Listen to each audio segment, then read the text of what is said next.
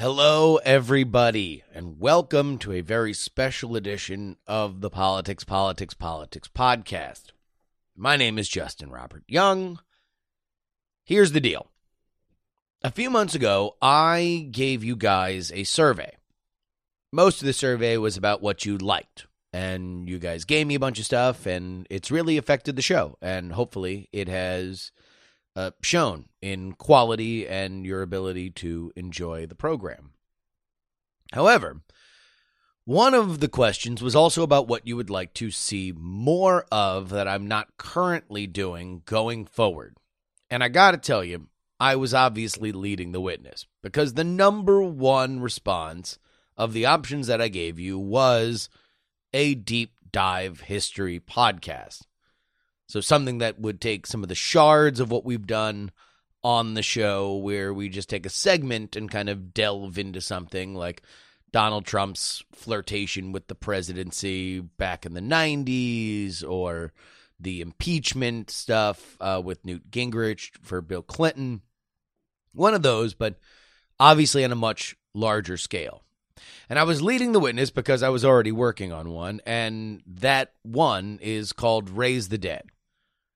Raise the Dead is a 6-part podcast that will be released in a week's time on December 3rd, and it will look into the election of John F. Kennedy over Richard Nixon in 1960, and specifically how we would not have been as surprised about the election of Donald Trump in 2016 over Hillary Clinton if we knew more about that election, and it will be my mission to let everybody know about it. This has been a tremendous labor of love for me. It is something that I am very excited about, and I want to share it with you because you, the PX3 listenership, are very dear to me.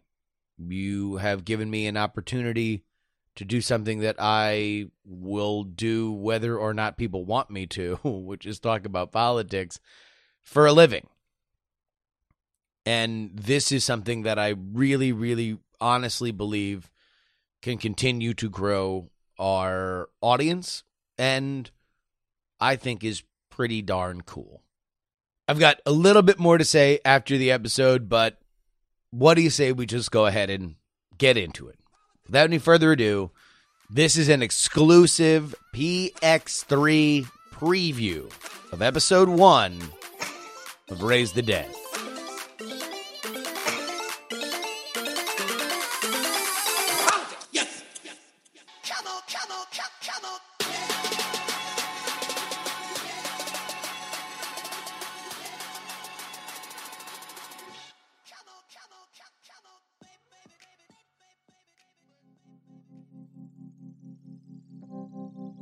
I'm going to tell you the story of an election. It's an old one, and you probably don't know a lot about it, but don't worry. It's very similar to an election you know everything about. So let's start with that one. Here's a little refresher. It's 2016. Donald Trump has just pulled off the biggest upset in political history, and no one can believe it. They essentially did not get this right. We're covering a story that no one saw coming. Well, my crystal ball's been shattered into atoms here because I predicted the exact opposite of what happened. But I'm a typical, campaign. But what if you didn't need a crystal ball? In fact, what if looking into the future was the exact opposite way we should have been looking? If we want to understand 2016, we have to find something it was similar to. And that's where this old election comes in. The 1960 race for the presidency between John F. Kennedy and Richard Nixon. Now, hear me out. Both were change elections which saw a member of a popular two-term president's administration fall to a phenom running without permission. Both saw never-before-seen utilizations of new media, and both were the subject of conspiracies that the winner called for nefarious outside help. This is the story of two elections, both of them unlike anything else, except each other. Hi, I'm Justin Robert Young. I first became fascinated by the 1960 election after I was totally blindsided, like I'm sure many people listening were, by the election of Donald Trump in 2016. I do a politics podcast. Part of what I do every day is to take a lap around the internet to see what people are talking about, what narratives are being formed, what arguments people are having. I think I have my finger on the pulse of this thing, and then Trump wins. Summoning all of my Florida public school education, I made one resolution. If I was wrong, I could at least prevent myself from making the same mistake over and over and over again. One of the things that I know I did not do my due diligence on is understanding Trump's support in its own words. And so that became my goal. Finding Trump fan message boards, websites, following a few people on Twitter, that kind of thing. Not exactly backbreaking labor. I just wanted to fill in the blind spot that made me look like an idiot. Now, on one particular Trump fan board, I noticed something odd. About once a month, various members would post glowing tributes to John F. Kennedy. One that would be voted up so many times, it would be among the most popular posts of the day. This was very strange to me because growing up, I had understood the legacy of John F. Kennedy with conservatives to be a pill-popping womanizer who had all of his flaws sandblasted by a lapdog media and all of his good points highlighted beyond reality. To be kind, he was style over substance. But then I got to reading some more about the Trump campaign itself. Steve Bannon, who not only shaped the landscape on the right with his website, Breitbart.com, but then took over Trump's campaign for the home stretch, lists Kennedy as a hero. The kind of Democrat he wishes still existed, an iconoclast, an inspiration for working-class Irish families like his growing up. Roger Stone, another early Trump supporter, wrote his book about Trump's 2016 election entitled The Making of the President 2016, an homage to Theodore White's landmark election books. Of course, White's first and most famous Making of the President chronicled the 1960 Kennedy victory over Nixon. It set the tone for every narrative-driven campaign gossip book to follow. Roger Stone also has Richard Nixon tattooed on his back for whatever that's worth. The more I read, the more it became clear that many in Trump's base, for whatever else anyone can think about them, thought of the eventual 45th president as a Kennedy-esque figure. And not in the way we normally talk about Kennedy in the mainstream media. That's usually code for a young, good-looking Democrat. This is something more primal. This is Kennedy, the revolution. I don't believe that was an accident. I believe this was shaped and cultivated by the Trump campaign itself, using deliberate messaging that went back as far as Trump's initial announcement. And so, to understand exactly what those lessons were, I read. And read and read and read. Oddly enough, there's not as much written about 1960 as you might think. You can probably chalk that up to Kennedy and Nixon both being involved in other gigantic country-stopping news events. In Dallas, Texas, 3 shots were fired at President Kennedy's motorcade in downtown Dallas. 2 hours from now, he's going on television reportedly to tell the nation that he is quitting. The ultimate victim of the Watergate scandal that destroyed his administration. What I found is what I'm going to tell you. It involves an archaic political system ripe for disruption, both within and beyond the rules. A star-studded campaign involving 4 eventual presidents and the old conspiracy theory. The one that says the Kennedy family employed the mob by way of Frank Sinatra to secure a razor-thin victory. I gotta say, I'm so excited to tell you guys about all this because I learned so much about 2 of the most iconic figures in politics, Richard Nixon and JFK. Before one became Democrat Jesus and the other became Republican Voldemort, they were two young men competing in an election that would mean so much more than the both of them, and yet is rarely talked about and even less understood. At a certain point, it just became old news. But what if the Trump team remembered? As they settled on their slogan, "Make America Great Again." After all, John F. Kennedy only won one campaign for president, and it was the one in which his slogan was "Get America Moving Again." News dies and becomes history. But here, tonight, oh yeah, we raise the dead.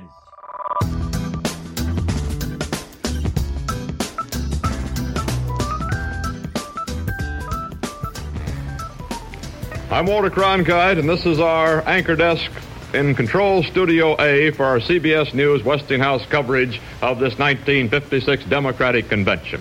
And this is the dramatic high point of... I can just imagine old Joe Kennedy making his way around the floor of the 1956 Democratic Convention, shaking hands. He knows where he needs to be, and he knows he needs to see it happen. Adlai Stevenson is on his way to being nominated by the Democrats when old Joe's son Jack takes the podium. He hunches over to talk into the mics as the rambunctious crowd rumbles. Cigarette smoke plumes into Jack's face periodically as convention organizers buzz around him in the background. It's a sight our modern eyes are unfamiliar with. We're used to seeing conventions being perfectly organized coronations. But that's not what old Joe sees. Old Joe sees a fight. See, Stevenson's going to be on the top of that ticket, but nobody knows who his running mate is. But that's what old Joe's here to watch. The rest of the world to meet the new superstar of the Democratic Party. The time is right. The hour has struck. The man is here, and he is ready. Let us go forth from this convention telling the American people that we... As history would eventually recognize, this was it. This was the moment it all changed. This is the moment that the nation meets JFK. It's also the moment that the Democratic Party is about to learn for the first time what happens when you underestimate the Kennedys. It's the first time that Jack is going to attempt to insert himself into the race for the White House. This did not happen by accident. Hell, you can probably say that the speech Joe Kennedy watches at that 1956 convention really began when Joe began his career in politics oh so many decades before. Joe gets named the first Security and Exchange Commissioner in American history by FDR, and eventually ambassador to the United Kingdom as World War II erupts. Which does bring us to one of those things you tend to talk about when you talk about Joe Kennedy. He's a literal fan of Hitler. Joe is, from the earliest stages of World War II, a skeptic and believed that the Nazis could be an ally against the growing Red Menace in the Soviet Union. He's in the United Kingdom as U.S. ambassador and a supporter for Neville Chamberlain's signing of the Munich Agreement, the legendary appeasement of Hitler so he would not bring about another world war, which, spoiler alert, Hitler did anyway. The frustration between FDR and Old Joe got personal and boiled over. Old Joe is eventually replaced in the United Kingdom, and FDR, in the process, becomes an American icon, locking up Democratic power in the executive branch of America for a decade. It's a slight to the Kennedy family that would never be forgotten. And in the short term, it meant Joe's political career is over. So Joe waits. He stokes connection to the Irish communities throughout the East Coast and Midwest, putting him in connection with many of the biggest growing influential political machines in the country, waiting, plotting, creating debts he'd call in at the right time, the day his boy proves them all wrong. And you got to imagine, for old Joe, that's Chicago. That's 1956. Today's the day we make the move. Old Joe knows that this is the result of a long journey. And he knows how very close it came to not happening at all. In my head, I just keep thinking about old Joe watching his son, looking at everything coming together. And when I think about that, I wonder if just a fraction of his brain thinks back to that night. The night his decades-old plan almost fell apart forever. Sweet dreams, tomorrow's another day. Till then, sweet dreams, sweetheart. Good night. It's 2 months after D-Day. The Axis powers are on the run, but Hitler's still alive. Operation Aphrodite is an ingenious blow to the reeling Nazi army. Convert a plane so it can be taken up to 2,000 feet, arm it with explosives, and rig it so it can be radio controlled. You have the pilot take it up to cruising altitude, turn everything on, and then parachute out. The plane is then radio controlled across enemy lines and crashes into its intended target. It's literally a drone strike in 1944. The first attempt of Aphrodite is carried out by Lieutenants Kennedy and Willey. It's very simple. Take the bird up over the eastern English countryside, turn on the radio control, arm the bomb, bail. War eventually ends, considering the momentum, the end is near, and everyone goes home.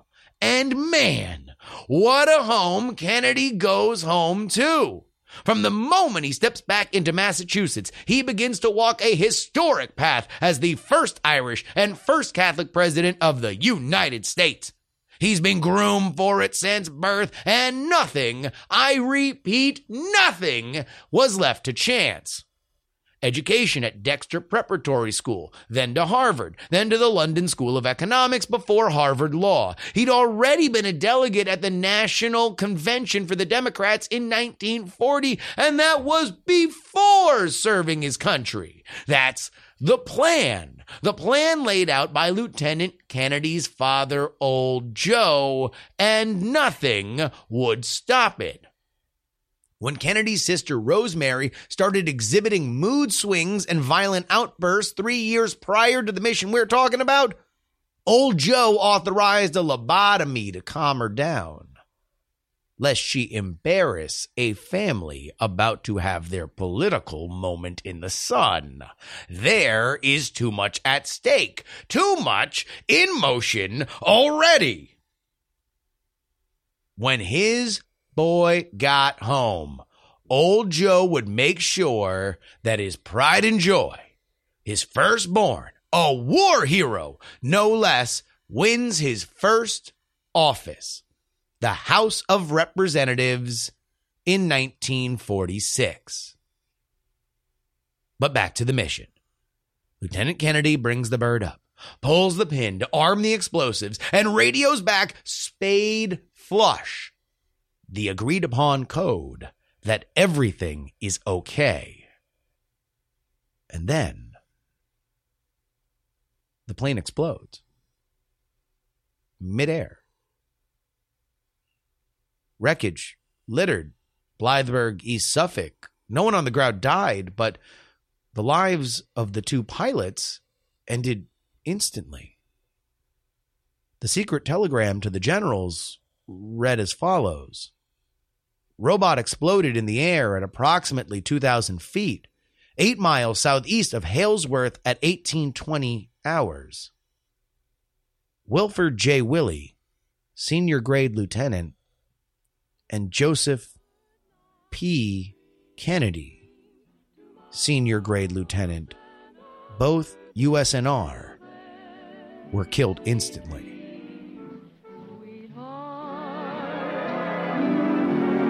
Good night, sleep tight.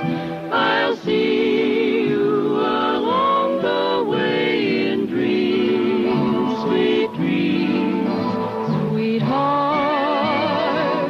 May angels up above watch over you. I'm not a father. I don't know the pain of losing your firstborn son, what it does to you, thinking about the life they lived and the life they'll never get a chance to live. But I can't imagine a worse feeling. Joseph P. Kennedy Jr. died serving his country on that mission. But the life he was meant to lead survived. There is too much at stake, too much in motion already. Oh, there's a war hero Kennedy on the ballot for the 11th District of Massachusetts in 1946, just like there was always supposed to be. It's just not the man it was supposed to be. It's Joe's younger brother, John F. Kennedy. A son of Joe Kennedy running for the presidency was something that was going to happen. Joe is determined to make sure of that. All the pieces are there. You can picture it. Jack next to Stevenson on the trail. Hell, Eisenhower was thinking about not even running this time. They can pull the upset that shocks the world. Jack can match up really well as an attack dog against the sitting vice president, Richard Nixon. I can imagine old Joe smiling as Jack delivers this line as part of his closing at the 1956 convention. Our party will be up against two of the toughest, most skilled campaigners in American political history.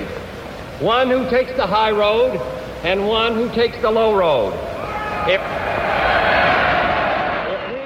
Now, truth be told, Joe kind of liked Nixon.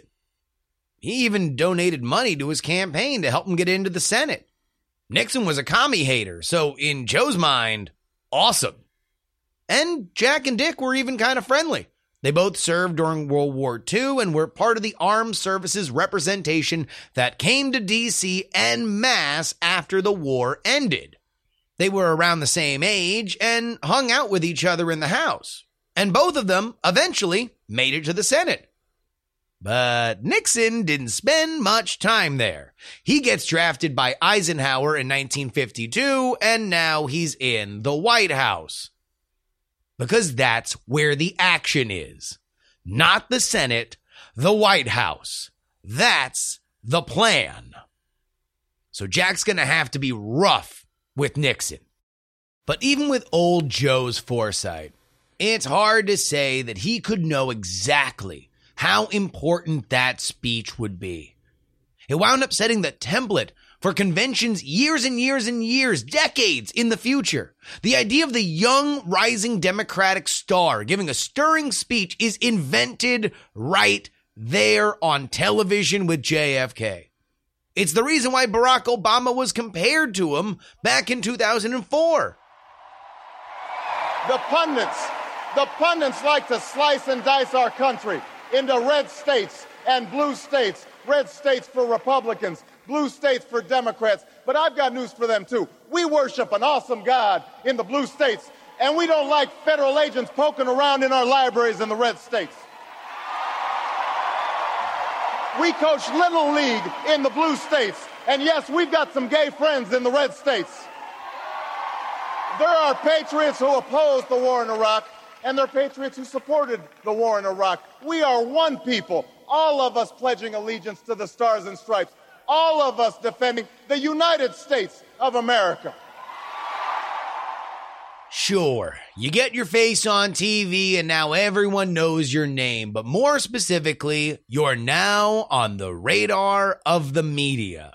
And for JFK, it's this moment that matters the most in that department. Because this exact moment, Kennedy morphs from something more than just a man. Specifically, the press begins to fixate on him. The access journalism of the era becomes myth-making. From this speech through his election, JFK isn't a man, he's a movement. I actually do believe that if JFK had never been assassinated, that the love affair between him and the press might have, if not been overthawed, at least on some level, eventually. If he eventually just became a normal president, we'd look at him more critically than we do. But we'll never know, because he does get assassinated in 1963, and the world grieves. You can't cover him like a normal president. But what if we did? How would we think of the Bay of Pigs? How would we think of the Cuban Missile Crisis? How would we think about the beginning of Vietnam? How would we think of his affairs? The victims of his family's bare-knuckle politics? Hell, maybe even the space program would be in our minds differently if what happened in 1963 never happens. But it did. And the result is this. Any serious examination of JFK requires a deliberate stripping of myth-making. It's not anybody's fault. It's just how journalism was at the time, and it's something we have to deal with. So here's an example of two differing narratives about how John F. Kennedy introduced himself to the nation at the 1956 convention. The popular one is this. Kennedy gives the speech that you just heard, and the world falls in love with him. Convention goers go gaga, reporters rhapsodize, and from out of nowhere, a Kennedy for Vice President push in 1956 is created, and it almost works. And then the old guard crushes it at the last minute, spreading a ghost story about how Catholic candidates can never win in a general national election. Here's what I think is both closer to reality and more interesting. The nominee, Adlai Stevenson, narrowly wins the nomination, but is very vexed about who his vice president would be. Normally, this is how you settle that. Somebody wins at a convention, they then decide who strategically is best to fill out their ticket and picks them. That's it. No muss, no fuss. But not Stevenson. He makes the entire 1956 convention, the same one that just went through a war to nominate him, he makes them vote again. This time for his vice president. This creates massive chaos, and the Kennedys seize on it. As for the anti-Catholic stuff, Kennedy's speechwriter, Ted Sorensen, wrote a memo about the advantages of a Catholic candidate, specifically in key states, and then circulates it through a friendly source to the delegates and the press. Essentially, the backlash to his report creates the controversy. As you are going to see, the Kennedys are masters at loudly identifying solutions to problems before the problems themselves bother to show up. Obviously, there was enough anti-Catholic bias to create a backlash, and certainly there was an old guard that wanted the vice presidential nomination for one of their elder statesmen, and that's exactly what happened. The Kennedys, though, honestly, never really had a shot. It was an achievement that they were in the running to begin with. JFK had no delegates to offer, and quite frankly, was not from a part of the country that gave Adlai Stevenson an electoral college advantage. The family is obviously upset, and it really underscores to them the lesson on exactly how hard it is to win anything at a convention. But it's not a total loss. JFK's name recognition is through the roof, and besides, I'm sure a few months later, they were pretty excited that they didn't have a seat on the absolute train wreck of a campaign that Stevenson ran against Eisenhower, because it's bad and it loses big time. Rumor has it that JFK's brother Bobby, who worked on the Stevenson campaign, was so disgusted by it that he wound up voting for Eisenhower. And as it turned out, the majority of Americans agreed with Bobby. Well, word from Washington is that the Republicans already are celebrating in their Sheraton Park Hotel headquarters, their victory celebration headquarters. Leonard Hall, the national chairman, has just appeared before the meeting there and has said that it looks as if President Eisenhower will get 60% of the vote, and loud cheers, of course, greeted that. Now let's pause. But now, for the sake of our story, the stage is set for a collision course. Nixon essentially punched his ticket for 1960 as the sitting vice president, but Kennedy had yet to earn it, and his road would be difficult. It's one thing to snag a vice presidential slot in the chaos of a convention. It's another to convince a nation that you are the guy, and then survive a convention for the nomination of president where all eyes are on you. To do it, the Kennedys devised a plan that would be copied and perfected in the decades that followed. It is the modern campaign. They'd get to Pennsylvania Avenue by the way of Madison Avenue. How do businesses make sure that products aren't flops? They don't leave anything to chance. They don't leave anything to gut instinct. And they are certainly not going to leave any wiggle room to their competitors. Among the Kennedy advancements is an infinite private war chest, a full-time pollster, a private jet, and a deep roster of famous family members and surrogates who are on permanent retainer. Videotape machines that could not only be used to refine speeches, but also pump out pre-edited packages for local television. All of these things, everything I just mentioned, they are bare necessities of a campaign today. And the Kennedys invented them. At an early meeting of trusted advisors, the decision is made. Kennedy didn't have the option of waiting until the convention to try to convince the powers that be that it was his time. If they wanted to elect a Catholic, they had to socialize the nation early. They had to run in the primaries. Something at that time was thought of as a high-risk, likely death trap to a campaign. Back then, since you couldn't secure the majority of delegates you needed to win at the convention during the primaries, there wasn't enough of them. The campaigns really only served as an opportunity to highlight weaknesses in primary contests instead of strengths. Weaknesses that could be exploited by those who sat home until the convention.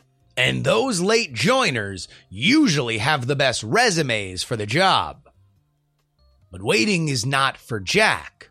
For Jack, more is better. Awareness is all that matters. Kennedy family friend Dave Powers puts it this way, quote, "We're going to sell Jack like soap flakes," end quote. Now, here is another parallel I see between the Kennedy campaign and the Trump campaign. See, the Kennedys understood that the primaries were not a death trap. They were unused bandwidth. They were a way that they could get in front of voters and let them understand and begin to form affection for their candidate. It was also a time that they could court the press. Donald Trump understood how to do the press's job for them. Remember that Trump didn't get into the 2016 race until a month before the first debate. By that time, there were several candidates that had already had headquarters in Iowa. They had already gotten the right endorsements. They had already made inroads with the big donors that were going to fund their campaign. Trump had none of those. And he certainly wasn't going to get any party blessing. He understood that there was one asset in his favor: the media.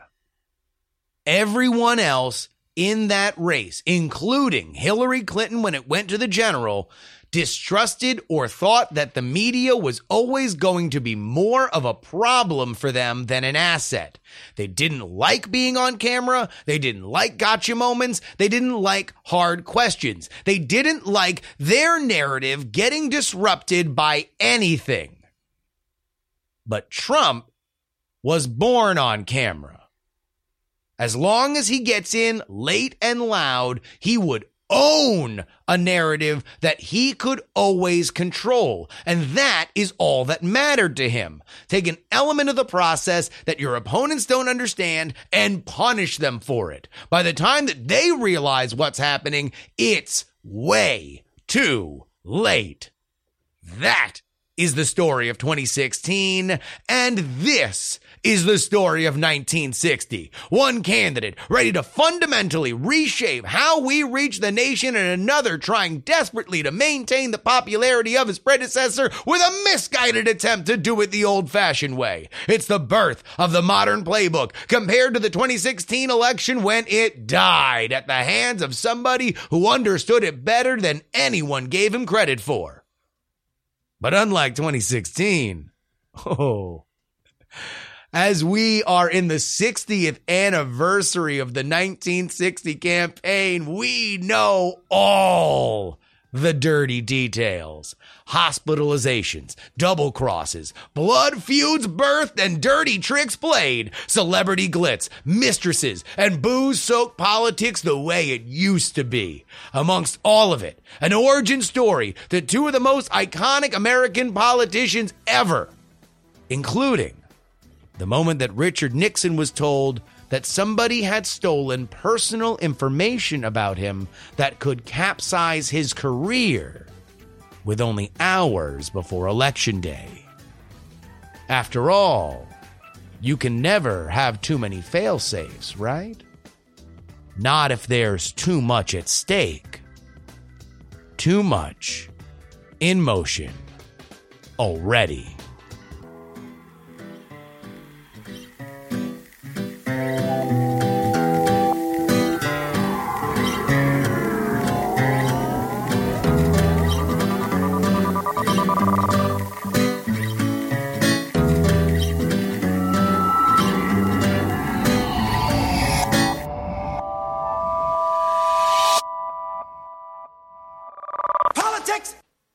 All right, we're back. We're back. That's the preview. That's it. That's it. Did you like it? Is it good? I don't know. Hopefully you did. Hopefully you liked it. In fact, hopefully you're thinking right now, how on earth can I get more Raise the Dead?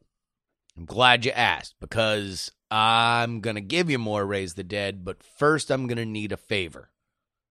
A week from today, the feed launches. It's going to be that episode plus the end, which includes credits and bonus stuff that I was unable to fit into the cohesive narrative of that particular podcast. So there will be extras. There's going to be a reason to download it when everything goes live next week. But I'm going to need you guys to subscribe and download it. This is maybe the most accessible thing I've ever done in my entire life, and hopefully you've realized that it took a lot of effort to put it together. What I would love to do is concentrate our efforts to try and make sure that everybody subscribes to this thing on Tuesday, December 3rd. The way that the podcasting algorithms work, most notably Apple Podcasts, is heavily weighted toward new subscribers. You're never going to get as big of a push for new subscribers as you will on launch day. So, if you dug it, subscribe to it on the podcast platform of your choice. And if your podcast platform of your choice happens to be Apple Podcasts, that would be great. Also, on December 3rd, you're going to be able to get both the ebook and audiobook. That will include everything. That's going to include all the transcripts for the ebook. That's going to include all the episodes for the audiobook, including a bonus episode in both. So you will be able to binge the entire thing very soon after it is launched, but also the podcast. Let's go ahead and make sure that we pump the podcast up as much as we can. Please. Thank you. Hopefully you guys like that. I'm so nervous, man. This thing has lived inside my head where I've been doing nothing but torturing my friends by making them listen to these episodes over and over and over and over and over again. I'm so glad to be getting this out of the world. I actually feel like a weight off my shoulders. New episode of PX3 tomorrow. We got some good stuff. Thanksgiving themed. We're going to have an interview about Turkey, like Turkey and Syria, but you get it. We'll be back. This is your old pal Justin Robert Young saying, politics has three names.